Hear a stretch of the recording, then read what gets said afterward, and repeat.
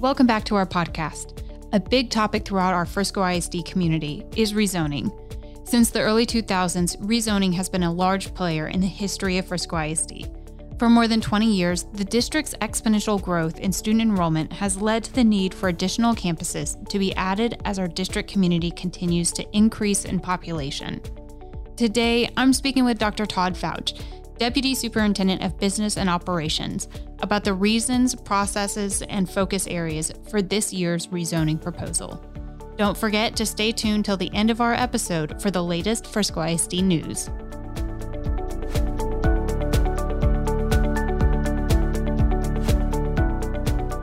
Hi, Todd. How are you? I'm good, Mandy. How are you? Good. I'm super excited to have you here today. Glad to be here. With the new high school campus opening next school year and some overcrowding on some of our campuses, a big topic of the moment is rezoning. For those in our community who may be new or have never been through a rezoning, can you talk to me a little bit about what rezoning is and why Frisco ISD has to do this on a fairly regular basis?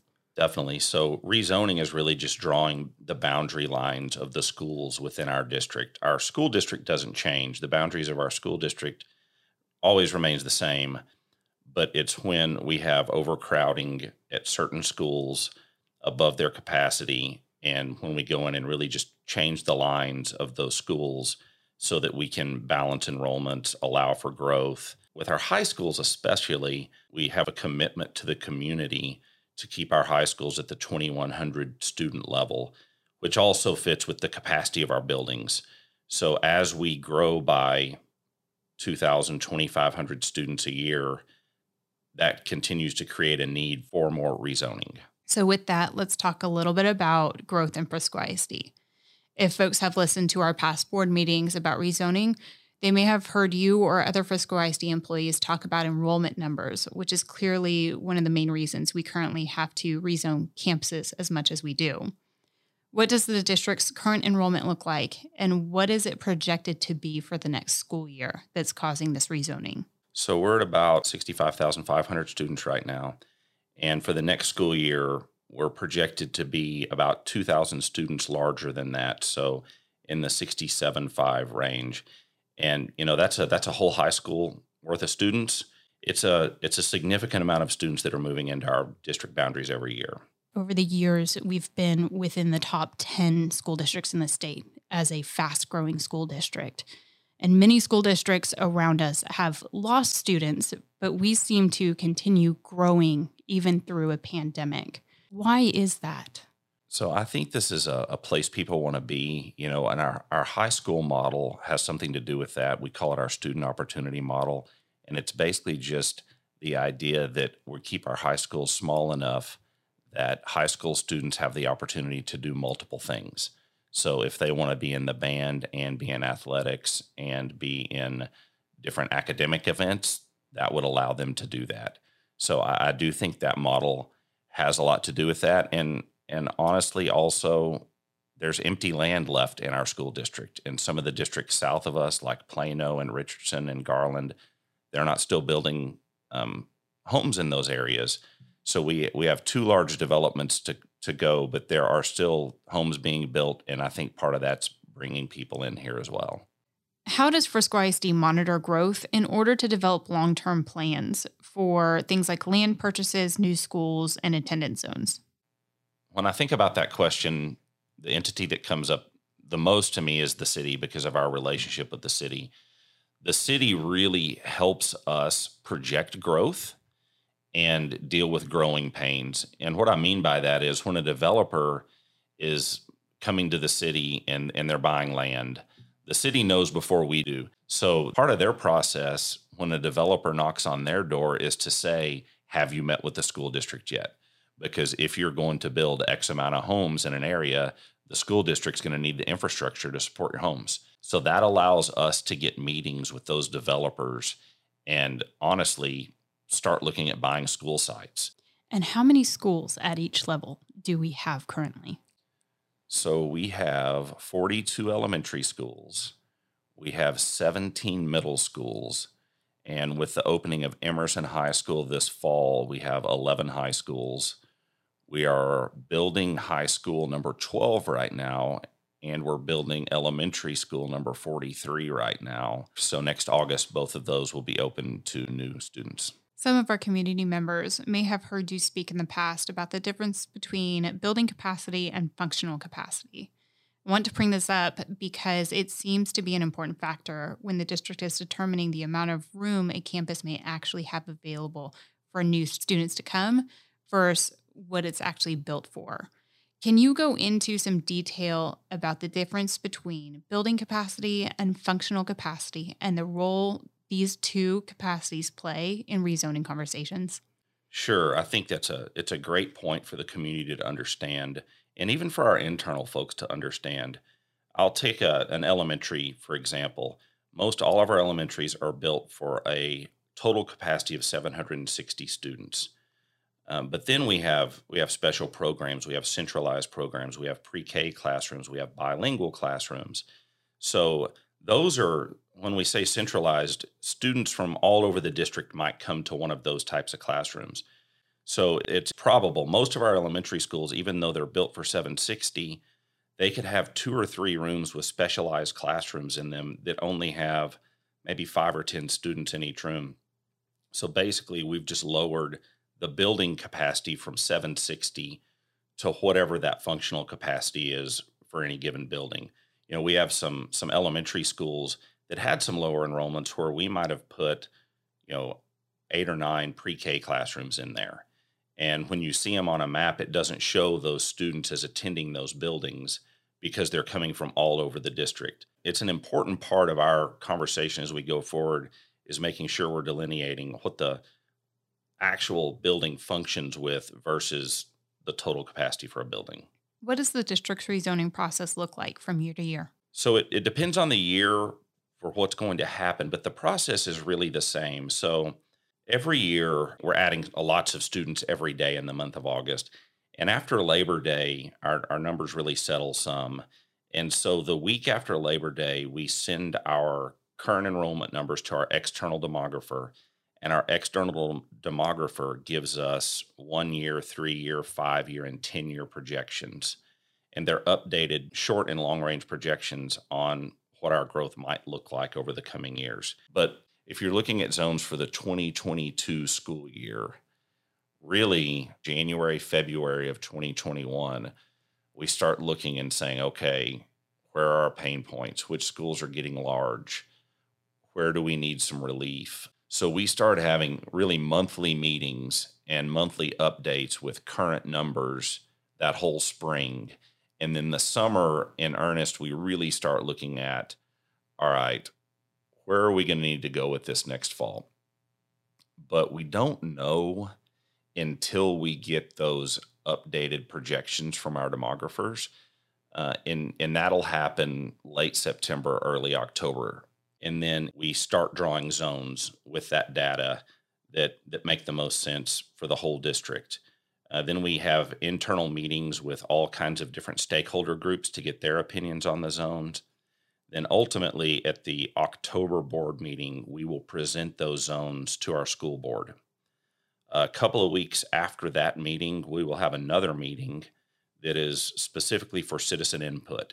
So we know that rezoning is hard and it's emotional and it's taxing on everybody involved. People love their schools. They identify with their schools, and we want to give citizens opportunity to come and speak to us, and we listen to what they have to say. And then 2 weeks after that, approximately, would be the meeting where the board would take action. So by the November board meeting, we'll take action and know where the students are going to be for the following school year. It's a big deal, and we know it's hard for families, and we take it very seriously because we want to get it right. What would you say have been the priorities for this year's rezoning proposal? So this year, really, you can look at the west side of town and learn that that's where our priorities are, and for a couple of reasons. One, because we're opening a new elementary school on that side of town. You can see our numbers at Newman Elementary and Miller Elementary specifically, and understand that we needed a new school there. So Manette Elementary is coming up there to relieve some of the elementary schools in the northwest quadrant of town where we're seeing a lot of growth. The other is high schools on the west side of town, and you can look at Reedy being already 200 students over capacity, projected to be 400 students over capacity in the next couple of years. Kind of the same situation with Lone Star. So you can see how on the west side of town, we needed Panther Creek High School to come up, and then it can help balance and relieve some of the schools on the west side of the district. Why does this year's rezoning seem to be so much more difficult than last year's? So last year, kind of the easiest thing to do is to relieve one high school with one high school. And so last year, Emerson was pretty much just relieving Independence. We made a couple of other small tweaks, and the dividing line was really natural. So it was really easy just to take Custer and draw a straight line down Custer and make that the dividing line. This year, we're really trying to balance and relieve multiple high schools on the west side of town with one high school. And it's a little bit harder of a story to tell when they're not right next door to each other. And when you rezone students to existing high schools, they don't see that brand new high school coming up down the street. So I think that just naturally makes the conversation much more difficult. Would you say there are any drawbacks to rezoning? Yeah, I think it's change, right? And often more so for the parents than the students. One thing we've learned is students adapt pretty quickly. We'll actually go to these schools and talk with the students who've been rezoned and get a feel for it from their point of view. And typically, a few weeks in, they're doing great. But I would say the drawback is that initial idea, especially from the parent's perspective, that my student is going to go to a different school in a different environment that they're not familiar with. And, you find that out in November, and the student doesn't actually go to the different school until August of the next year. So it's probably the anticipation of what that's going to look like for their student. And then once school gets going, their students, they're doing their deal. They're going to class, they're playing sports, they're involved in fine arts. So I do think it's hard at first, and then it's just like you just need to get school going for those students so that they can get engaged, and then 99% of the time, it's great. I've really enjoyed our conversation today, and I hope that our community has been able to get a little bit of a glimpse into the processes and understanding for why we have to rezone as much as we do. However, is there anything that I may have missed in asking you that would be important for our community to know or understand about the rezoning process? I think just that we care a lot. I think people feel like there are winners and losers coming out of the rezoning process, but all our schools are great. We don't have students come back to us years later saying, you sent us to this school or you did that to us. Usually, after a few weeks at the new school, they feel at home and they feel like that's where they're supposed to be. So we spend a lot of time and energy trying to get this right and trying to make it a great school district for everyone. Thanks for spending some time with us today and getting a peek further into Frisco ISD. Stay tuned for a couple more minutes to get important announcements that will keep you in the loop of everything Frisco ISD. Here's a look at news around the district. Frisco ISD is looking for adults in the community who are willing to volunteer their time, either in person or virtually, to help students learn about entrepreneurship, future career paths, and more. Programs like the Business Incubator Program and Independent Study and Mentorship rely on the participation of volunteers to guide and support students. Please consider sharing your knowledge and experience. Look for details at friscoisd.org. Free prep classes are now available to Frisco ISD residents to help them study for the GED. FISD has been an approved testing site for many years. Now community members can enroll in free classes to help them prepare. The service is funded through the Texas Workforce Commission at no cost to FISD or participants. For more information on class times and how to register, please visit friscoisd.org/GED. There's a new way for the public to support FISD students in the transition from school to work. Project Search is a program for students age 18 and above who have intellectual and developmental disabilities. It operates out of the Embassy Suites on John Q. Hammons Drive. Through a partnership with the district, student interns are placed in various roles at the Hotel and Convention Center to gain hands-on training and experience. Now, in addition to positions in laundry, housekeeping, and more, Project Search students are making and serving coffee as baristas in a hotel cafe. The community is invited to stop by for a cup of coffee to help students practice their new skills.